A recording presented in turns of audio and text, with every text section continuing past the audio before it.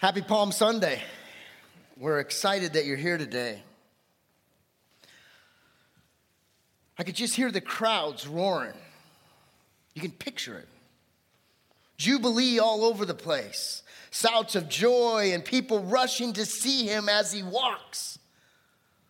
I think you think I'm talking about Jesus, but no, I was actually at the Masters on Wednesday and Thursday this week, and my boy Tiger Woods, and I didn't get to follow him because there were such big crowds, but you could hear the roar as I was following Dustin Johnson and a couple of other the best golfers in the world. You could hear the roar and the crowds gathering around him. And the reason why I bring this up, first of all, bucket list, yeah, Masters, that's awesome. But it reminded me what it looked like when Jesus came on Palm Sunday. The crowds rushing to see this man, a savior, someone who's going to take Israel and move them into that place that they've been yearning for 1,000 years. This triumphant entry. And I love Palm Sunday. This is my favorite Sunday. For whatever reason, this Sunday to me means everything. Because for once in life, when we read the scriptures, the world, the city, the county, the country is worshiping Jesus as he is to be worshiped. Lord of all. Waving palm fronds and celebrating our Savior. And I get so pumped up on Palm Sunday, almost a little bit more than Easter Sunday, because it's busy. Palm Sunday is a crucial time. It's a powerful time. It's a preparation for us as we head into, we don't call it Easter week, we call it Passion Week, because our staff, our leaders, our church is going to lay everything out on the line this week, because this is a huge week. And your job as a believer is to open up your heart and get prepared to what God wants to do throughout the week, inviting people and sharing faith and telling people about Jesus. This is an important time in our life because people are excited to hear a little bit about Jesus. They come to church once or twice a year and they're like, is this the time that God is really going to speak to me? And our job is to be inviting and share. And that's why we do our thing. If you've never seen what we do on Wednesdays, you got to come. Even if you never come back to church again, and that's okay, and you find a better church. You got to come on Wednesday or Friday and see what these guys do, because it is powerful. It's amazing. And I guarantee you, it will change you from the inside out. As Jesus is walking, I've been to Israel. It's an awesome place. And at one point, he's going from Bethany through Bethpage. And I think we have a map of him heading into the temple. He goes through this beautiful region, the Kidron Valley. And I don't know if you guys realize, but we talk about this a lot on Palm Sunday. It's up. It's like the Masters. There's a lot of hills you can't see on TV. It's the same. Look at this next picture of the Kidron Valley. Look how high the elevation is. That's the east gate. It's blocked off, and they've got places. That's where Jesus is going to come to bring back victory. And Jesus is ascending into this glorious place, and he's going through what we call the East Gate. And he's celebrating the way that God wants him to celebrate. This is a triumphant entry. It's grand. It's ceremonious. The sun is shining. The crowds are waving palm fronds. The music is majestic. People are shouting, Hosanna. Hosanna in the highest.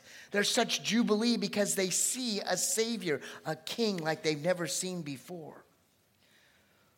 Well, we're glad that you've come and joined us today, because I believe that you will get something powerful, not only through that worship. Was that powerful worship today? It's so good. But I believe God will speak through us as we go through this series called The Death of Death. It's a crucial time for us as Christians to lay things down and to die to self, to die to doubt, to die to fear, to die to despair and depression, and really live and truly live in Jesus Christ. That's the point of Easter and the point of Easter Sunday and Passion Sunday and even Palm Sunday. My hope is that you will become an offering to the Lord. You ever think about Romans 12 where it says, I'm to be a drink offering. I'm to be an offering of worship to God. This week, you should find some time to pray, to fast, to commune with God, to ask him, who should I bring to the kingdom? Who should I bring to church? And if you need to go to another church because they want to go to another church, we share. It's okay for you to go to another church. As long as we're celebrating. When the kingdom wins, our church wins. And we're excited about that. Today we're going to discuss doubt. We don't talk about doubt a lot at church. And what I want to do is I want to kill the concept of what we think about doubt. We're talking the death of death. Some of the concepts of doubt we need to destroy, and we need to let those go by the wayside. For some, they're going to break the chains of doubt. Some people are strangled by doubt, and they can never really move into that great place of faith. And for those, and there's a handful in here, they're like, I've never doubted since I've accepted Jesus. You might be a saint, and I want to know you. Because we're going to see today one of the great warriors, one of the great leaders of Jesus' time has got doubt. What happens if we doubted every relationship? What would your marriage look like? Or what would your child or your parents' relationship look like if you doubted every aspect of that relationship? I would assume probably not very good. But what would it look like if you had that one relationship? That Psalm 27:4, that one thing that God says. What happens if that one thing, that relationship that God says is more important, it's putting him first, if you never doubted that relationship? What then would your life look like? It'd be pretty amazing, even as this world brings us trials. On Palm Sunday, the community, the country, the world was thriving and being blessed by Jesus because of who he was and what they thought he might be. We're going to have a new political regime. We're no longer going to have this evil dictator, and we're going to have this new concept of kingdom. And Jesus is like, yeah, but not the way that you think. It's a great day to celebrate. But in just a few days, the shouts of Hosanna in the highest turned to chants of crucify him. Because of some lies and some untruth, all of a sudden the community that was celebrating the king is now challenging and crucifying the king because of a little bit of doubt and a few lies. And that's all the enemy needs to change and turn your life around. So if you're able to stand, let's use our memory verse today. We're going to use it. We're going to talk about the death of death. Our sermon series will conclude next week as we talk about it. What we do at our church is we open up the Word of God and we believe the power of the Word, and we use it to really speak boldly into our lives. And so we're just going to read our memory verse and use it. Isaiah 25:8, we read it, and this is what we are to memorize as we talk about the death of death. And here's what it says. He will swallow up death forever. The sovereign Lord will wipe away tears. He will remove forever all the insults and mockery against this land. And he signs, seals, and delivers it. The Lord has spoken. You know, our church, we are a church of prayer. Our prayer team has been really helping us build the congregation by healing us inside and out. And our church this week is going to be focusing on our 3 sections. This is Team Salvation. They're praying for salvations in our community. Thanks, Rachel. And then we're praying for, in the center section, we're praying for God to reveal his heart and soul to everybody in our world. This is Team Revelation. We're excited about that. And then this is where I sit and I pray and I accelerate. This is Team Transformation. They're praying that God will transform us. I wonder if I started here, would they still be louder than over here? So we're going to pray today and pray throughout the week for salvations, for revelation of God, and for the transformation of one person at a time. Lord, we come before you. Lord, I could just worship you today with all of our heart and soul. And as I was singing that song, I know that for thousands of generations, we join in that praise today. We celebrate and we honor you. And we come before you with a powerful offering from our heart, Lord, from the deepest part of our soul. Bless this day in Jesus' name. And all God's people said, amen. Go ahead and be seated. Now, the church doesn't like to talk about doubt. The church hates the concept of doubt. But the Bible has a lot of topics about doubt. One of Jesus' apostles was called Doubting Thomas. We, though, as Christians, kind of shoo-shoo doubt. We don't want it to be in the forefront because many people have it. But there's a major theme in the Bible, and several whole books talk about doubt. Listen to some of the books that can talk and deal with the issue of doubt. We have Ecclesiastes, Job, Lamentations, Habakkuk. They all talk about being doubtful and having struggles with relationships. You can look at some of the Psalms, and the psalmists write about doubt because it's a major theme. We have doubt. And next week, there's going to be many that come into church that doubt Jesus and doubt Christianity and doubt that I have to give money into an offering to celebrate God. And we need to start preaching against it and speaking into it. And we need to destroy some of the concepts of doubt. Break the chains of doubt for some of you in here. And strengthen those that don't have doubt so that they can help carry the cross of other people that are struggling with doubt. You know, when we look at doubt, there's really three categories. This isn't the Psychology Today doubt categories. This is just something that we put together. And here's the three areas. The first one is called the intellectual doubt. Now, these doubts arise from outside of the church. They're usually people that aren't Christian. They're probably atheists or agnostic. And here's some of the questions. Is the Bible really the Word of God? Didn't humans write it? That's the question that they say. Another one that we would see is Jesus really the Son of God, or is he just a good man that walked upon earth? Yeah, I like him. I believe he was alive. He's probably a good teacher. But was he really the Son of God? Or next week, did he really raise from the dead? I mean, come on, really? 500 people saw him, that's all? That's all you got? In the court of law, all you need is one, but we're struggling with the 500. These are raised from people in this world, like the movie Da Vinci Code and the book of Judas. So there's this so-called book of Judas, and there's other books that people think and that creates doubt. And then we have leaders that are creating controversy, Dawkins and Harris and Hitchinson. They create doubt, and they do it very intellectually. I asked my 14-year-old yesterday, and she says, yeah, I have doubt when someone has a better answer about why not to believe. I'm like, wow, that's actually pretty good. And I said, I won't use it in the sermon, though, I promise. So don't tell Shelby, all right? Somebody will walk up, he talked about you, and she's like, are you kidding me? The first one is intellectual doubt. The second one is spiritual doubt. These happen within the four walls. These happen in this room. And here's what spiritual doubt would be. Am I really a Christian? Have I really ever truly believed? Have you ever asked this? Why is it so hard to communicate to you, God? Why is it so hard to pray? I don't know. I start praying and instantly I'm falling asleep. It's great sleep though. Man, the best sleep I've ever had. Why is it so hard to communicate to you, Lord? Why is it so hard to pray and stay faithful? Why do I still feel guilty? Why do I still feel shamed? Have you ever asked this question? Why am I still not getting better? How come I'm not healed like that person over there worshiping? We start measuring ourselves and we have these, what we call spiritual doubts. And the third one is circumstantial doubts. These is the largest category because it encompasses the whys of life. When we're in the concept of whys, we are living in doubt. And here's some of the questions. Why did my child die? Man, that's a tough question. And it happens. A lot of people in this church have happened.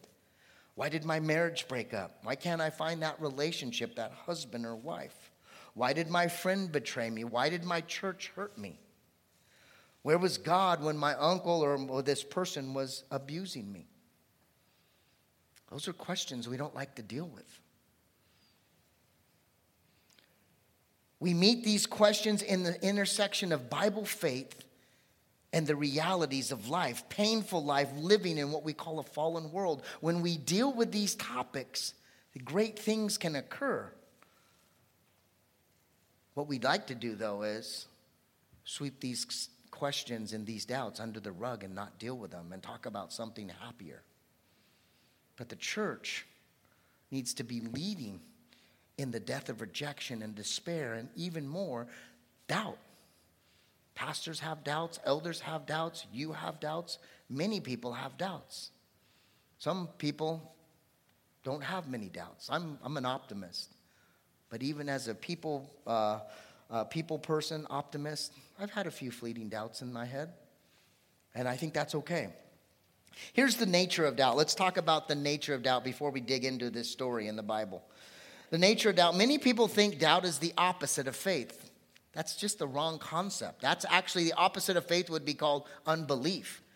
Doubt is something completely different. The opposite of faith is unbelief. Unbelief refers to a willful refusal to believe. That's what unbelief is. Listen to what doubt is. Doubt is, let me find it, refers to this inner uncertainty. I'm just not really certain today. I don't feel comfortable in my skin at this moment, and there's uncertainty. Another nature of doubt, many people think doubt is unforgivable. That's just not true. Did Jesus condemn doubting Thomas? No, he actually showed himself. And he said through him, here's where I'm at. Here's my scars, feel them. It's not true. God does not condemn us when we have questions. Look at some of the psalmists and the writings in the psalmists. They're questioning God. Where are you? What have you done? Where? I don't feel you. I don't see you. I can't understand you. Both Job and David repeatedly questioned God, and God did not condemn him. So he won't condemn you. Do you realize that God is big enough to handle our doubts and our questions and our uncertainty? That's the God that I believe. He can handle that, and he can work through that. And if you're open to that, he will work. Here's the last nature of doubt. Many people think struggling with God means lack of faith. I don't know if that's true. You know, I do a lot of relationship counseling, and I know this. Even with friendships and in marriages, if there's no friction, if there's no question, if there's no rub, you're not in a real relationship. If you have a spouse, don't look at her or him right now. But when you question him or her and you wonder, that friction, if it's done correctly, will bring you to a better place. Every time there's friction in my marriage, I pray, Lord, strike her down. No, I'm just kidding. No, I'm just kidding. Sorry, Liz, she's not here, but wow, that's bad. I was really going to say something super nice, and I know, pray for me, sir. Thank you. This is the truth. That was a lie. What I would say is, every time I pray, Lord, make this conflict, bring us closer together. Lord, be the mediator. Holy Spirit, bring us together. And every time one of us comes before and humbles ourselves who is wrong, and it fixes and builds our relationship. Today we're going to talk about a Bible story that really deals with doubt. Do you remember when Herod, the leader of the Jewish people, the king of the Jews, threw John the Baptist into jail because John rebuked his marriage? Remember the story? You see that where Herod has married his brother's wife, and his wife Herodias is actually a cousin of the family. So a little bit strange already. And his brother Philip had a wife, and they had an affair, and he ends up taking her as the queen. And John the Baptist is like, hey, you can't do that. You can't be the leader of Israel and leading our country and be doing that kind of lifestyle. And because of that, John gets thrown into jail. Now, I don't know about you, but when you're distant and disconnected, and when you're locked up, and if any of you have ever been locked up, things start to get confusing. No doubt, John was confused and frustrated by his incarceration. He was wondering, what's going on?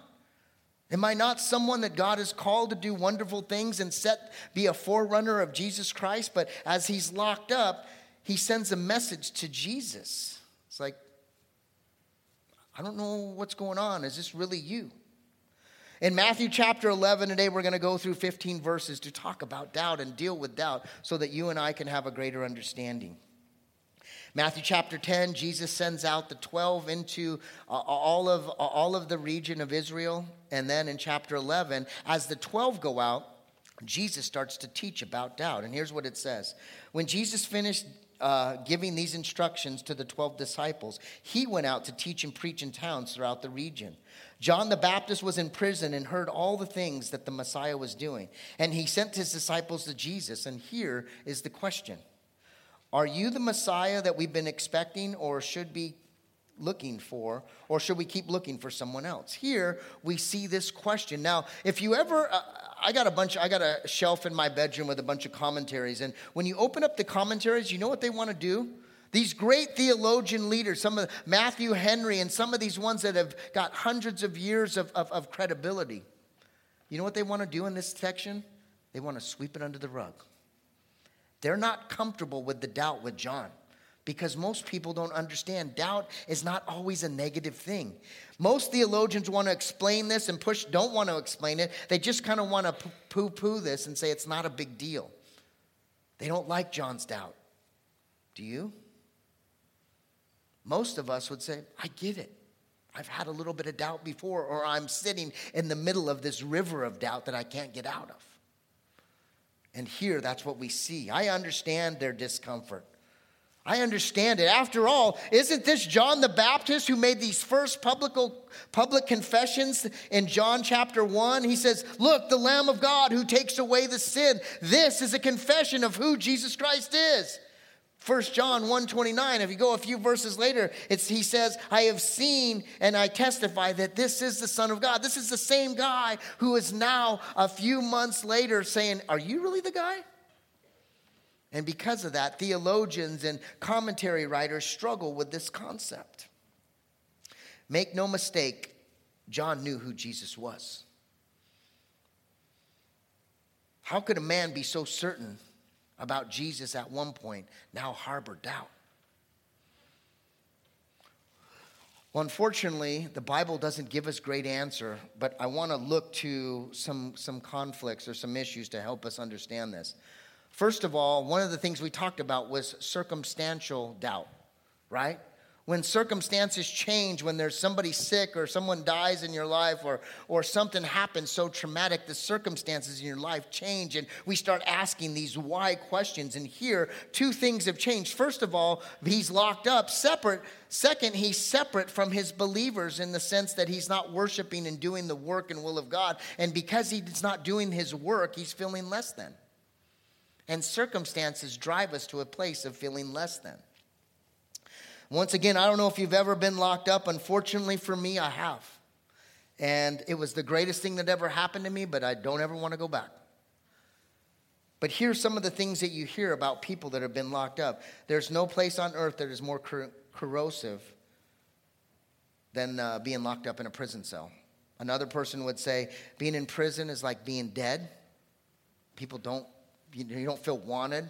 Even if you get a visit once a month, you just don't feel wanted. And another one would say it's Satan's playground.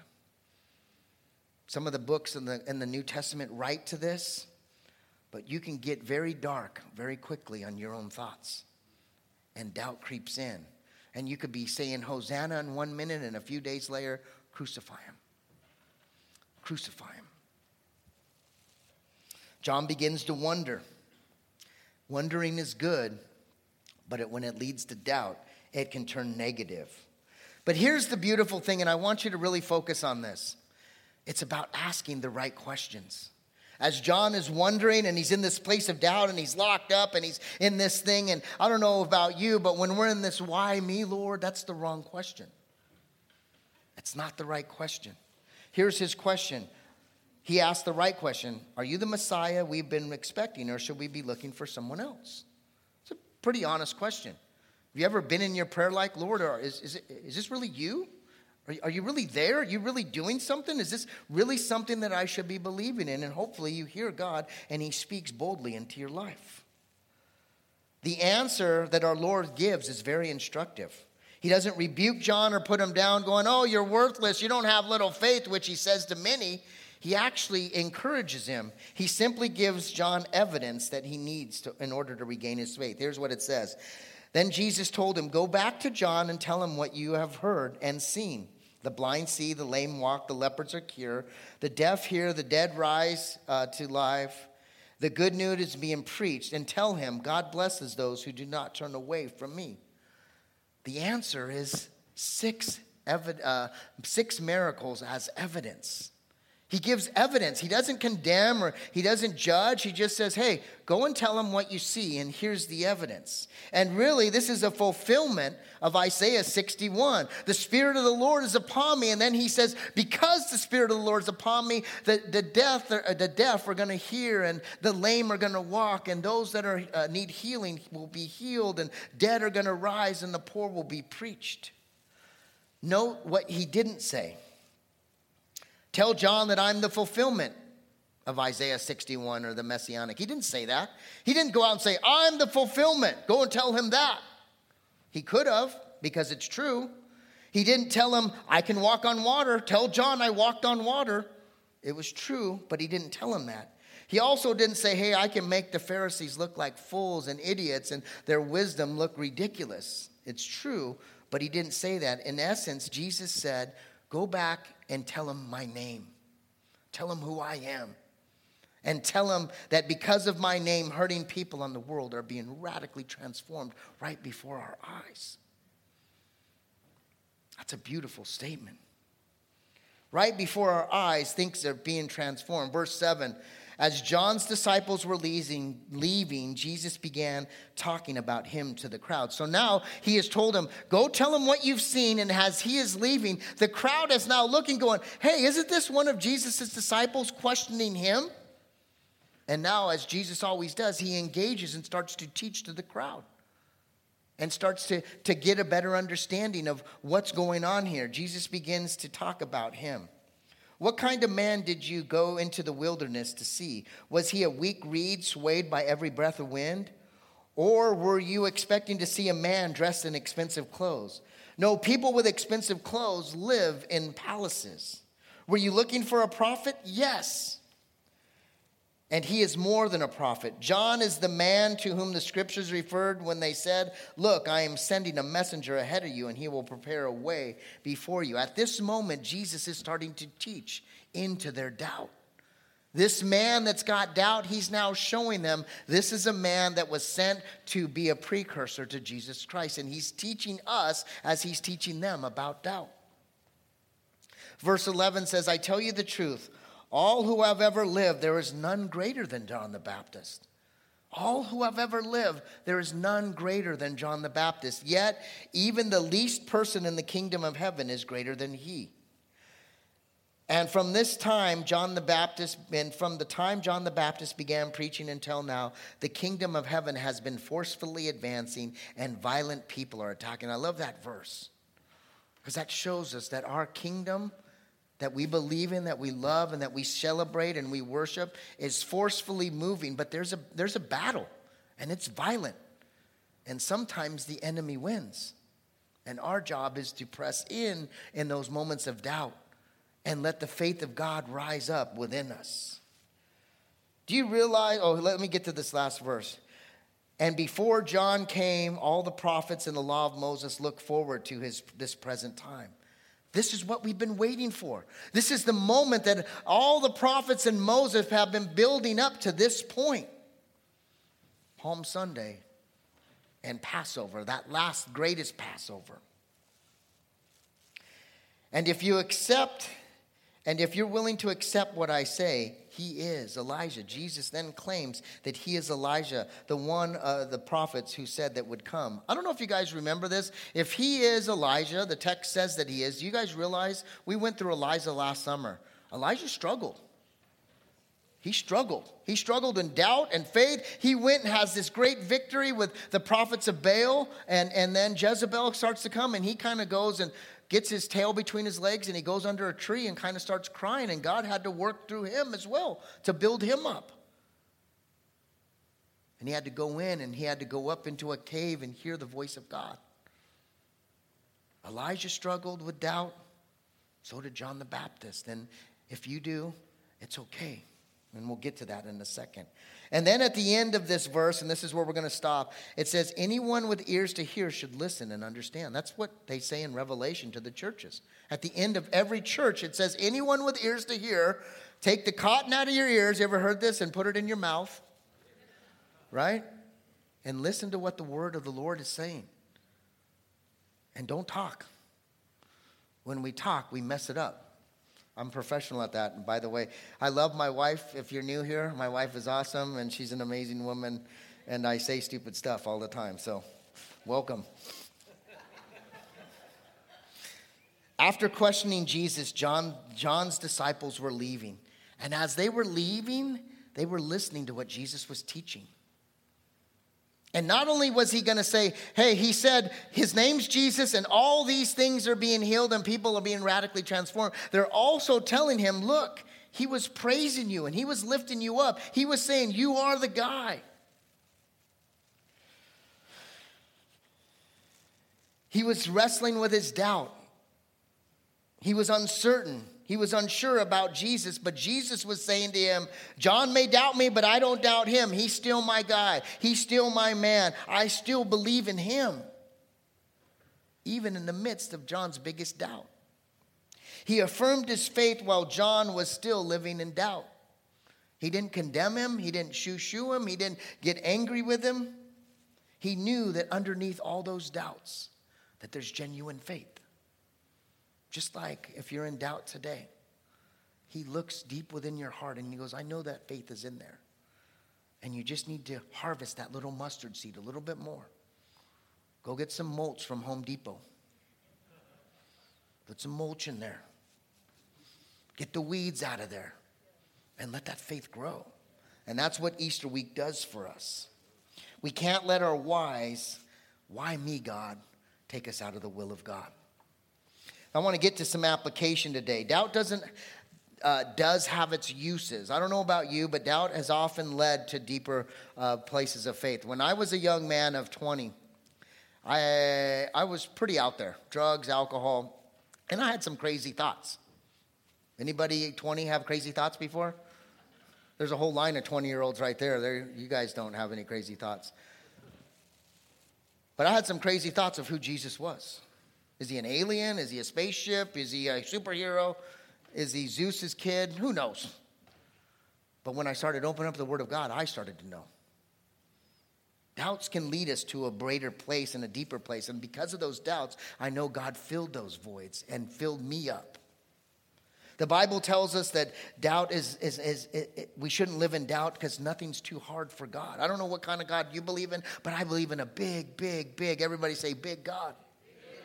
Big God. I believe in this huge God that can take my little bit of doubt and go, it's not that big a deal, Jeff. Don't let your doubt ruin your faith. Blessed are those, Jesus says, that believe without seeing.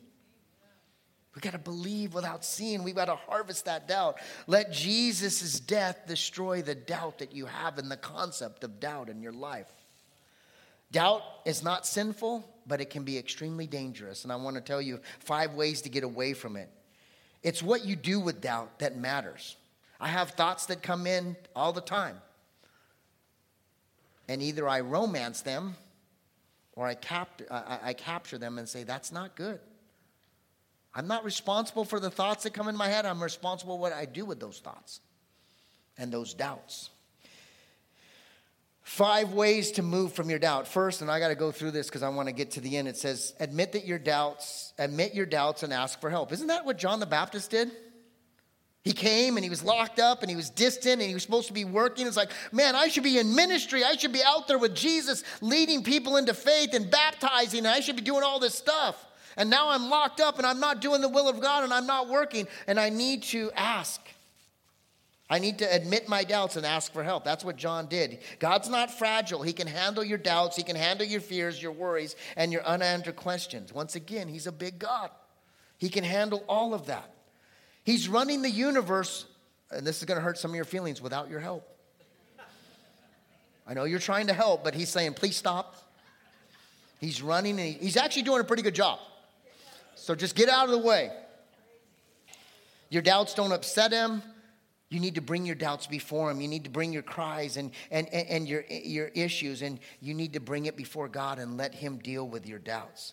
And here's what I would say at the end of this. Go to a Christian friend, a pastor, an elder, a leader, anyone that you see with strong faith and say, I have doubts. I'm struggling, and will you walk with me for this season, for a few months or for a few weeks or through Easter week or through the next year? And you will find that your doubts will lessen if you're really honest with them. The second thing is, don't be afraid to borrow some faith. I'll tell you a quick story. Several years ago, when we were at the Boys and Girls Club, a woman came to me and she was telling me she was going through a horrible divorce. She doesn't go to our church. I met a lot of people, still meet a lot of people in this church and outside other churches. And we were talking. She goes to another church. And she said, man, I'm going through it. My faith is weak right now. I'm failing. And I'm so upset. You know, and out of nowhere, I just said, you know what? I got a lot of faith right now. Our church got like 45 people. We're on fire. That was true. We had real people coming, like humans. And I said, borrow some of my faith. And you know what? And then I forgot that I said that. And we went in and we talked. And you know what? She came about a year ago and she goes, you know what, Jeff? That meant so much to me. And you know me, I started to cry. Because I forgot what I said. And she goes, by me borrowing your faith and some faith in people in my church, it bridged the gap to that next place. We sometimes can borrow faith of other people to help us get to that faithful place that God wants us to go. Number 3, act on your faith, not on your doubts. Here's what I've been taught. This is a recovery principle. Here's what I've taught. Don't think yourself into right action. Act yourself into right thinking. Don't think yourself into right action, because we'll sit and ponder and wonder, but we need to act ourselves. And here's what it says. Act on your faith, not on your doubts. Noah did. Noah acted on his faith when he built an ark, right? Abram acted on his faith when he was told to leave a country. And then when he became Abraham, he acted on his faith when he put his son on the offering block, on the altar. How about Moses when he was told to march towards the Red Sea and into the sea, and the sea parted? He acted on faith and led on dry ground. When David faced Goliath, he acted on faith. When Joshua marched to Jericho, they acted on faith, not on doubt. When Nehemiah built a wall, it was all on faith. And when Daniel went to the fire, he was stepping into faith, saying, Lord, I'm walking into this. And if I'm going to burn, praise God. And if not, I'm going to glorify God in the moment of burning. I'm going to act on faith. Do you think these heroes didn't have doubt? We know the end of the story because we read it for years and years. But trust me, as you're walking into the fire, you can see doubt in Daniel's head. It's like, I don't know if he's going to save me, but if he does, it's going to be awesome. If not, I'll see you in heaven.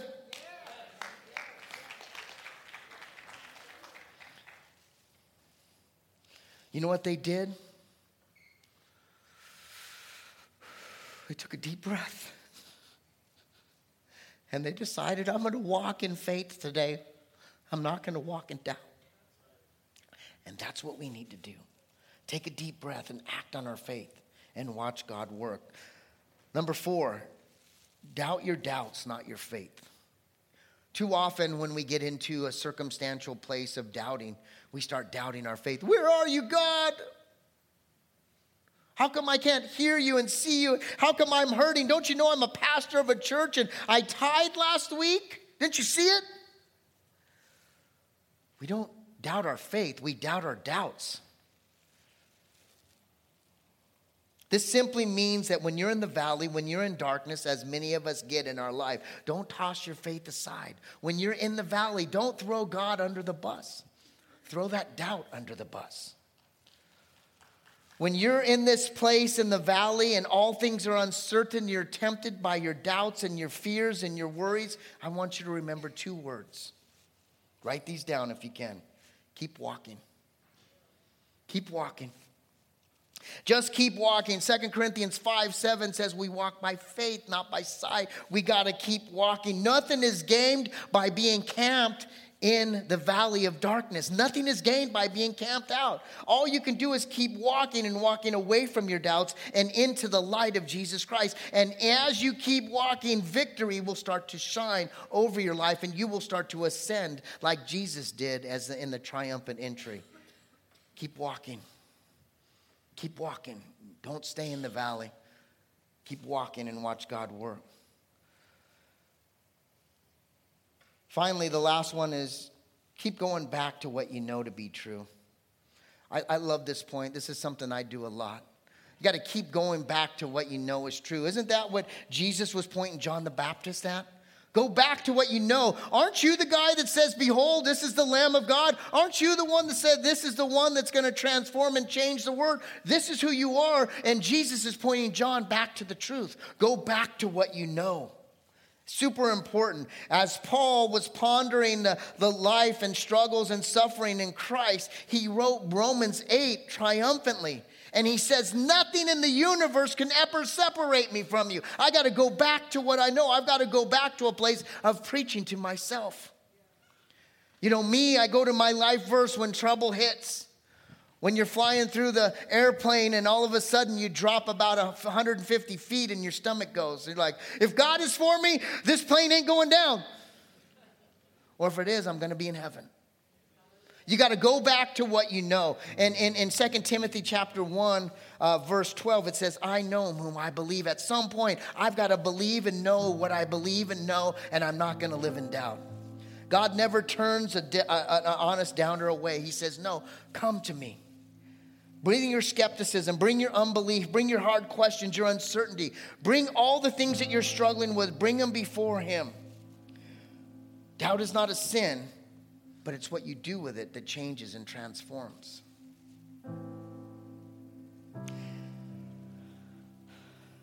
Here's what it says in the Bible. At the very end of 11, I just want to close with this. At this time, Jesus prayed, O Father of heaven and earth, thank you for hiding these things from those who think themselves wise and clever, and for revealing to them, to the childlike. Yes, Father, it pleased, I can't do this right. He says, yes, Father, it was pleased you to do it this way. Here's what Jesus is saying. He's saying the wise and the clever, that intellect, that's going to struggle. But those that come and dummy down and have childlike faith, God is pleased. My Father has entrusted me everything to me. No one knows the Son except the Father. No one knows the Father except the Son, and those whom the Son has chosen to reveal. And then Jesus says this, as he's teaching us, here's what he says. Come to me, all that are weary and heavy burdened, all your doubts, all of your uncertainty, all of your struggles. He says, come to me and I will give you rest. Take my yoke upon you and let me teach you, because I'm humble and gentle at heart, and you will find rest for your souls. My yoke is easy to bear and my burden is light. Amen. My burden is light. And I want to close with this. There was a saying that I found this week, and it says, let your faith roar so loud that let your faith roar so loud that you can't hear what your doubt is saying. God is working in our doubt today. And I just want to pray. And my prayer is, as we bow our heads and we get ready to worship God a little bit more, that Jesus will create a triumphant entry into your heart this week. That you will allow him to move and do wonderful things and watch God work boldly in our lives. Father, we come before you today and we praise you for whatever doubt we have. We praise you for that and ask that you work deeply within our doubt, within our fear, within our uncertainty. And we ask for you to move out all the distractions, all the things that are holding us back. And for you, Lord, if there's someone here that feels the tug of the kingdom calling their soul, if that's you and you're here today and you feel God speaking and moving and you feel like you want to repent and become a child of God, repeat after me a prayer of salvation. And it goes like this. Father, forgive me. Come into my heart, my soul, and into my life. You died and you rose again so that I may have eternal life, a life everlasting. I thank you for that, Lord. Remove all my doubts and fears. And anoint me with your Holy Spirit so that I can learn to walk all the days of my life. I love you, King Jesus. And all God's people said, amen. Let's worship Jesus Christ.